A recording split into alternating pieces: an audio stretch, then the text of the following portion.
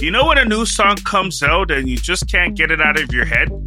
Before you know it, similar songs start popping up and copycats are everywhere. It happens all the time in music, on TV, apps, tech, fashion, and in crypto, the original trailblazer was Bitcoin. It's been around for 13 years and it's already the granddaddy of the cryptocurrency. Not far behind, it's Ethereum, and the two of them have a combined market value of more than $1 trillion, which means they've outpaced every other coin out there. But they're not the only ones. There's also Dogecoin, Solana, Cardano, Tether, and even XRP. Those are just a few of the digital coins available, but it's estimated that there are over 10,000 cryptocurrencies worldwide. To put that into perspective, one Bitcoin is worth thousands of dollars. Ethereum's cryptocurrency Ether is worth around $1,000 on its own. From there, the value of other coins drops all the way down to coins that are worth less than even $1. Bitcoin and Ethereum dominate cryptocurrency because of three things.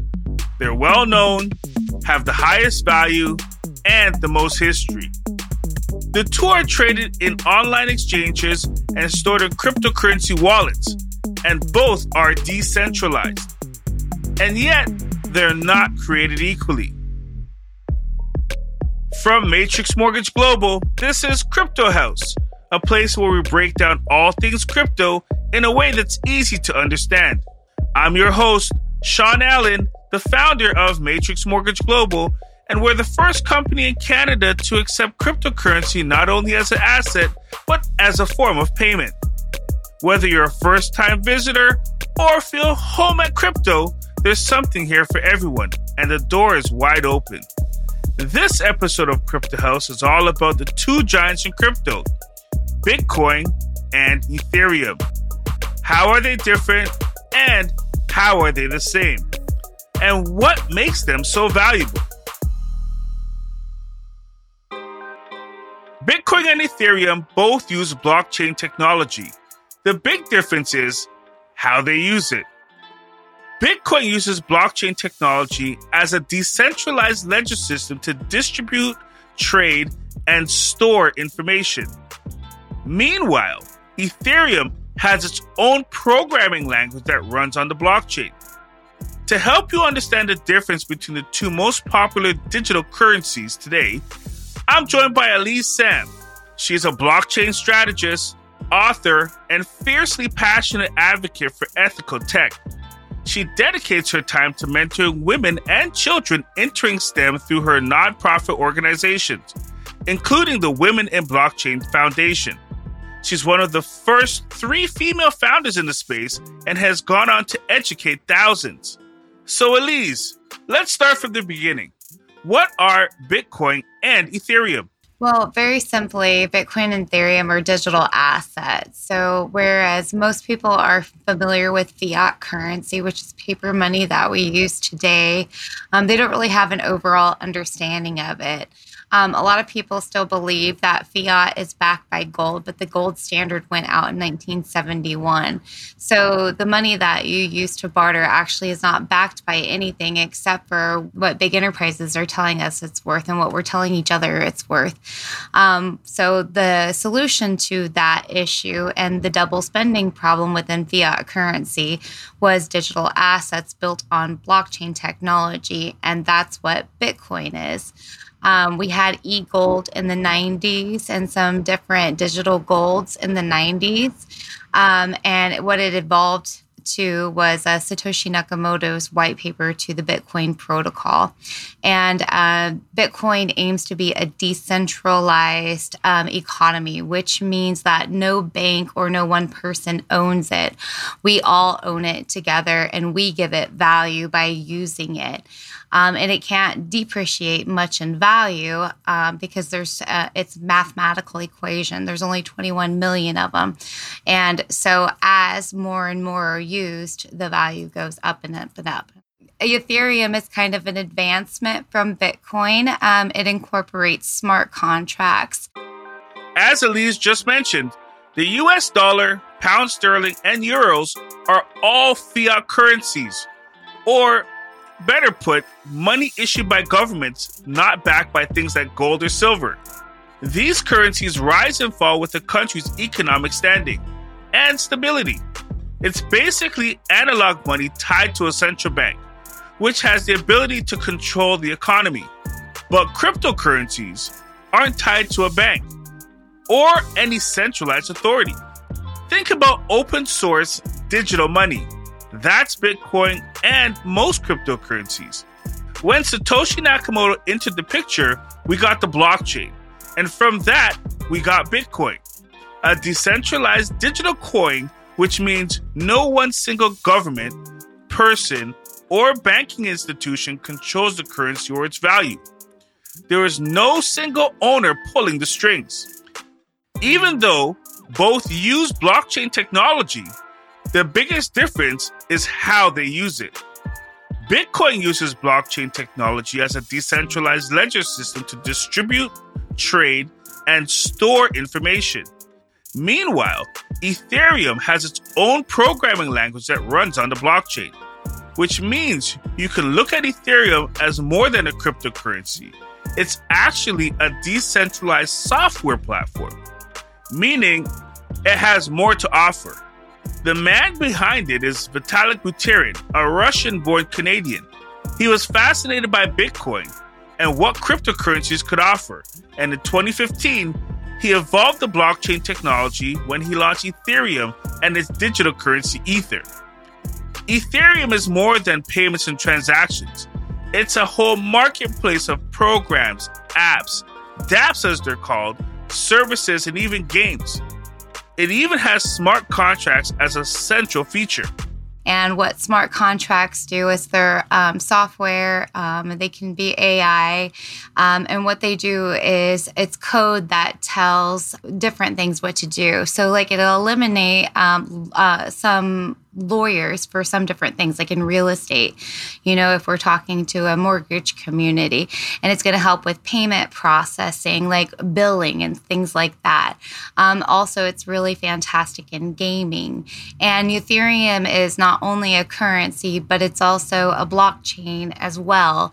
And so you can use it as money, or you can build different protocols or games or other currencies on top of it as well. So I hope that's easy to understand. We'll look into smart contracts a little deeper in future episodes. But in short, a smart contract is a self-executing contract with terms of agreement between buyers and sellers written directly into the code and distributed across the whole blockchain network. Smart contracts allow for fair and secure transactions to take place across the Ethereum platform without a third party to oversee or execute the conditions. All of this evolved from blockchain technology. Compared to Ethereum, Bitcoin is a little easier to understand. It's a digital currency. Bitcoin does one thing and it does it well. Ethereum is more like a universe, and buying Ether is a way to buy into that universe. So now that we know the difference between them, Elise, you touched on this a bit earlier, but please elaborate. What gives Bitcoin and Ethereum its value? Well, one, it's like I said, it's a mathematical problem solved. There's only 21 million Bitcoin out there, where they print fiat endlessly. What was it? This is not the actual statistic. Look it up for sure. But in the last 2 years during this pandemic, they printed more money than they ever have before, and I want to say it was like 4 times more than they ever have. It was an insane amount of money, but that's why you see $50,000 houses are now $300,000 and so on and so forth. It's because the U.S. dollar has depreciated in value, and it's going to continue to as they print off these stimulus checks. And as these wars increase, and, we're facing famine next and all these terrible things. So the dollar is going to continue to go down. Well, what's the solution to that? Well, you make an economy where there's only so much of it. If there's a scarcity, it increases in value. It doesn't decrease in value. If I give a billion copies of my autograph book, is it going to be very valuable? No, but if we do 100 of them, it might be a little valuable. Same with Kobe Bryant's, basketball cards. If he was just signing them all day and night, would everybody want them? If there was a million of them out there or a billion of them out there in cycle, no. But if there's only 21 million and now he's passed away, there's a scarcity and there's a value there. And the same with Bitcoin. Clients don't want to be sold. They want to be educated. Matrix Mortgage Global, Canada's mortgage company, can help you secure financing for your most difficult deal. Self-employed, operate a small business, refinancing, or using cryptocurrency, we have a solution for you. Their award-winning advisors will cater to your unique situation. Approved in minutes. Let Matrix Mortgage Global help you navigate the mortgage process. Visit matrixmortgageglobal.ca or call 855-55-FUNDS. Scarcity is central to value when it comes to Bitcoin. Bitcoin alone sits at a market cap of about $800 billion. Ethereum's market cap rests somewhere near that $358 billion. For cryptocurrencies, this refers to the total value of all the coins that have been mined.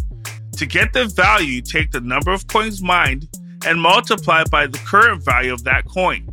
In October 2021, the price of one single Bitcoin reached $61,000, which at that time was an all-time high. Meanwhile, in November 2021, Ethereum reached an all-time high of its own of $4,400. That's a big value difference. And why is that? For Bitcoin, it comes down to trust and adoption. Bitcoin had about 13 years to build up a large user database. And in that time, the blockchain technology it's built on was proven to be stable and secure. That means more vendors and merchants are willing to accept Bitcoin as a payment in recent years. And for Bitcoin, the principles of supply and demand simply apply as Elise mentioned. Scarcity is key because the number of coins available is capped at 21 million, and roughly 19 million coins have already been mined. Soon, there'll be no more Bitcoins to be mined. Other factors play a role in the value of Bitcoin too. That includes the cost of production or mining, as well as competitors in the cryptocurrency field, and even public perception about crypto. With Ethereum and Ether, there's no cap on the total amount of coins available, so there's no worry about running out. But supply and demand are still major factors in the terms of its use. If Ethereum is the universe and Ether is the main currency, then the value is tied to the success and growth of Ethereum. If more people join the platform, then more Ether is spent, traded, and mined. That brings the value of Ether up. Because of these factors, cryptocurrencies can be volatile when it comes to value, meaning you could see a coin skyrocket before it tanks. Bitcoin's value dropped by 50% between April and June 2021. And as of today, the value is dropping after seeing record highs just a few months ago. This type of volatility makes most cryptocurrencies a little too risky for everyday use by the public. So, what are other advantages to Bitcoin and Ethereum? Oh, transparency is huge. I mean, everything's built on a blockchain. So you have a wallet address. And we can just verify everything. If I tell you I just sent you $1 million and, I wired it and XYZ, the thing of it is it's peer-to-peer. It's one-to-one. Like, we're not going through a bank. You're not waiting for it. Fun fact, I had to send to one of my partners in Haiti some money. JP had to send him some money in Haiti, but he evacuated Haiti before he picked up the wire at Western Union. And so they sent me an email and they're like, hey, you got $1,000 at Western Union, come pick it up. And I'm like, oh, cool. Okay, this is going to be easy. So I went to Dillon's and I went to go pick it up. Well, guess what? They were like, well, you can't pick this up. And I'm like, why? And they're like, well, you were in Dallas, Texas when you got this wire and you sent it to Haiti. So good luck. And then they actually got the location wrong. And I was like, no, I had to go and find the receipts and show all this stuff. Well, Bitcoin is used on blockchain. So all I would have to done is open up my phone and go, look, you see the transaction? It is right there. You see, you stop being silly. It's right there. And then it's peer to peer. So I just would have sent JP that money he needed fiat on a private island because they didn't use Bitcoin. Unfortunately, they will. Mm-hmm. But it's peer to peer. It's instant, and it's it didn't cost me virtually anything to send Bitcoin. It cost me an arm and a leg to get Western Union, and then they charged me again to pick up my money because they wired it from Haiti to Dallas to Colorado and then to Kansas, and then I picked it up. And It literally took like 4 hours. This was last week.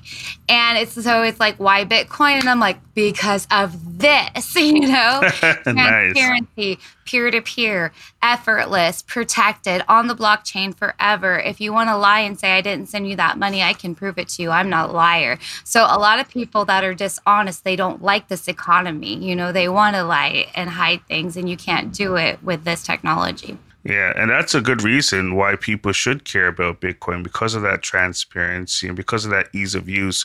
But people just aren't comfortable with it. So what would you say to them with regards to, being comfortable in the space and why they should care about Bitcoin? I would say too bad about your comfortability. If you want to grow, and you want to be forward thinking, growing is painful. I was hit by a semi truck. I barely knew how to turn on a computer. I was a nurse, and I didn't want to learn all this. I thought it was stupid. I found Bitcoin when it was $8, and it was this weird internet money and I grew up on IRC, and I thought it was all really dumb. But when smart contracts got incorporated to the technology, I said, holy crap, that's the future. What about all this wallet stuff? It's really hard. I'm a nurse. I don't know how to do it. Boo-hoo, I'm disabled. What? Poor is me. And guess what? I knew it was the future, so I took out all my retirement. I figured it out. Where everybody else could sign on immediately, it would take me 3 weeks to figure out a wallet. It was hard. I cried. I didn't think it was fair. Now, this was almost 9 years ago, and I'm here to tell you, if you're afraid of it or if it's too hard, you've already missed Bitcoin excelling up to $43,000. Do you want to miss it going up to $1 million and feel sorry for yourself, or do you want to take some time off of Facebook or Instagram and take 15 minutes and learn how to use it? It's not hard to sign up for Coinbase. It's not hard to get Cash App and buy Bitcoin on there. You can do it on PayPal now. And there's endless education, whereas it would take me 2 weeks to figure something out. And I actually had to email experts because there was nobody out there, and they were kind enough to give it to me. So if there's a will, there's a way, and there's no excuses not to get this, because you're going to be poor. Fiat is losing its value. You can't afford a house right now unless you are a multimillionaire, and it's only going to get worse. We're in scary times right now, so you can be a little bit afraid to get a wallet and make a couple of investments and do some education, or you can be really afraid later when you've lost even more opportunity and get ahead on something great. Though that might be true, most people use traditional fiat currencies, which are stable, because the value of our dollar remains fairly the same month to month, year to year. So for those who want to try crypto but are afraid of the volatility, what about stablecoins? Yeah, so stable coins are fantastic. And if you do have that fear, you can definitely get a stable coin. A stable coin, the most traditional one that people are familiar with is a fiat-backed stable coin. So you've got your paper money that's attached to a cryptocurrency that's kind of like a Bitcoin. It's on the blockchain protocol, but it's back to something tangible typically. So like Tether is a one-to-one, 1 USD to 1 Tether token. And so that's virtually using USD within a cryptocurrency. But there's 5 different types of stable coins, and some of these are the future. The second type is a crypto-backed stable type. So if you don't like that volatility, you can have a basket of stable cryptocurrencies within one stable coin, and it doesn't fluctuate. It typically just slowly increases. The third one is a commodity-backed stable coin. This is always going to be useful and never die out, because people buy tons and tons and tons of gold, and we have gold-backed and diamond-backed stable coins, wheat-backed, oil-backed stable coins.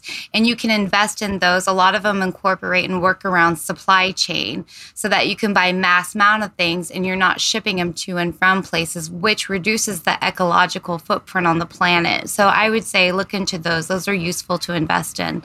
The fourth type is an algorithmic stable token. This is very futuristic. This will be the future of all finance.